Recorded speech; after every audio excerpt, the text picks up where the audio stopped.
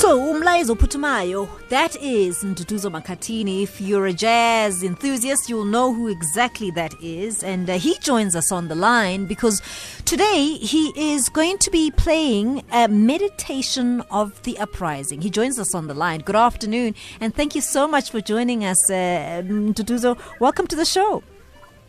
Thank you so much for having me. It's truly an honor, always.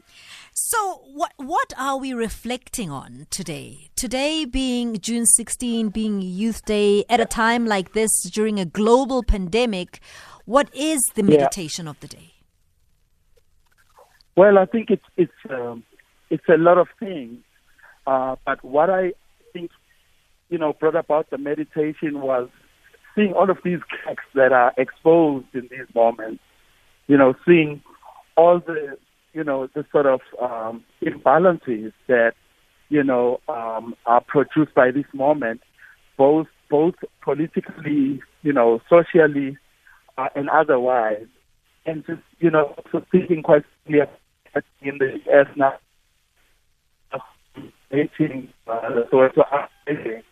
and this continuous sort of violence.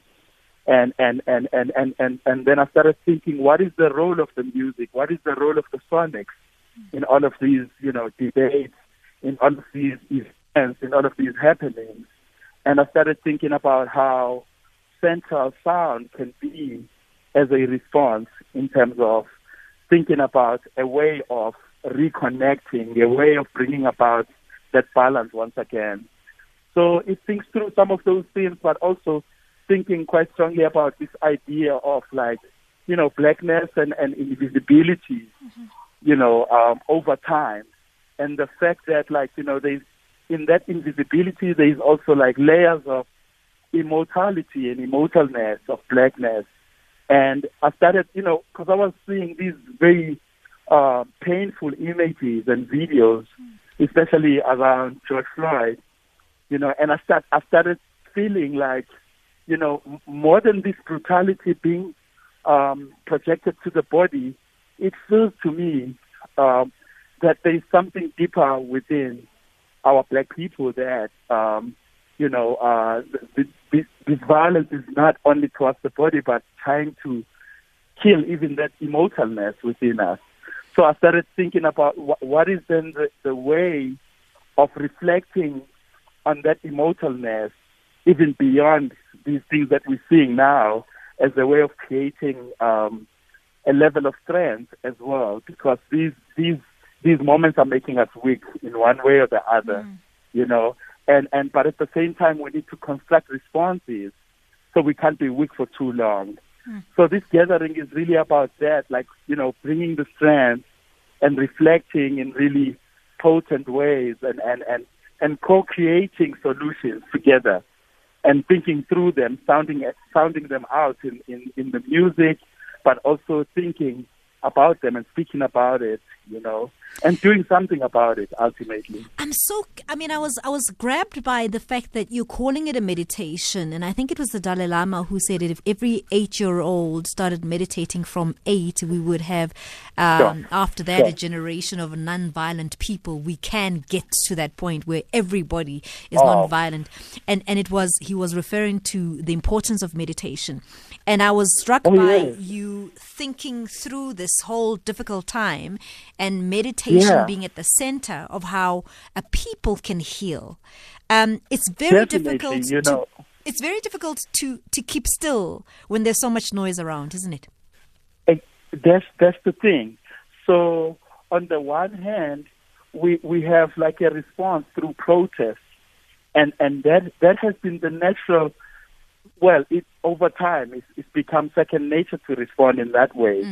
But we also know that through history, the things that we protest about, people have gotten used to us protesting in that way, so that they can even start monetizing around these things.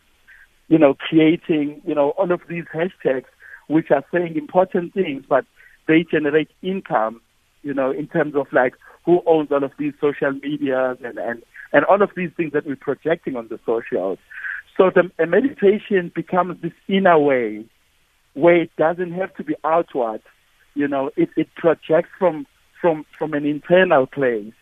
It projects from a very what's the word? A place that is almost undisturbed, if I may.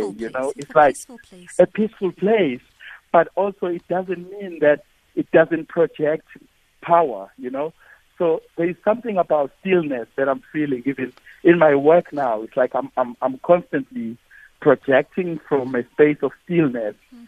In that being, I'm at home and I have to think about sound in a different way. I have to think about how sound travels in a different way. And I think, that's the thing that happens, when we, in our homes, there is one reality. As soon as you step out or you go on the social media, there is all kinds of layers. So then meditation becomes this part that connects and makes sense of everything and then produce like this healing energy, but also this amount of strength that get us, to some level of readiness for whatever that comes our way. So it's a gathering of strength in many ways. It's such an interesting way of putting it, because you're talking to an audience in NDUDUZO at a time where people are very nervous about their jobs, their income, their security, their futures. There is a lot of unrest. There are talks about gender-based. There's violence, a lot of violence that we're seeing, a lot of restlessness, right? And you're asking this audience to be still for a moment. So the thing about it is, we also have to, in that moment of thinking about all of these things, we have to also remember that all of these things are manufactured.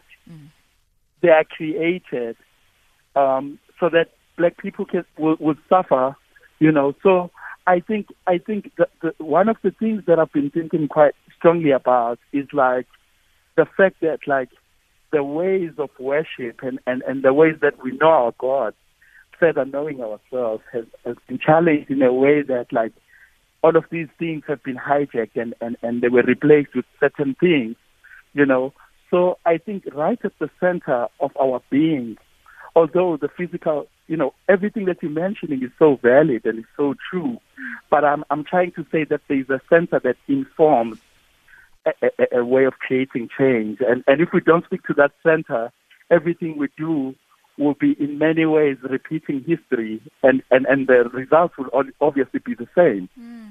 As we've seen like over the years how history repeats itself because we're giving the same responses.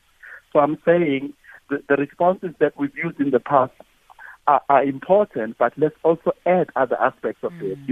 Let's think about moving from a space of strength and how do we cultivate that inner strength within us, And it assists even the other ways of protest. Then protest becomes a meditation as well. You know what I mean? It becomes a ritual. It's informed by something deeper within us. It's not just informed by our brains only, but it's informed by our collectivity and like a unified voice, and how that brings about change. How when people sing the same song, when people live the same pain and channel a vibration of healing, it's almost like, focusing on a center that would produce like a volcano, so to speak. It's like it's going to explode if we keep channeling to this one center, and that explosion is where our freedom will come. I think there has to be an explosion, and an explosion needs us to focus on one center. You've chosen to work with, really interesting names here. And I was wondering the thought process behind who you chose to work for with this particular project.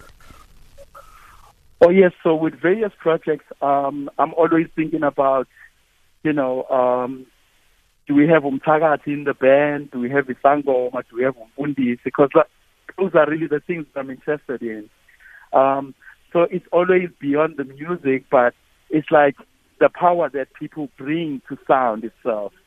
So Skadi has been my friend for the longest time, and he really comes from a space of producing these volcanoes, producing this change. And Khonze Makhene is someone that I would think of as almost like a shaman, He knows how to dissolve within the sound and while contributing. And Shane also, we played together back in the Zymology years, and we come from that same school that understands sound as a meditation. And then there's a young brother that I've been sort of bringing to the fore and sort of introducing. His name is Kagiso Ramela. He's got so much love for the music, and I'm very hopeful about his journey. So that's the outlook for this evening. Well, all the best for tonight. Where do people log on to? Is it Facebook Live?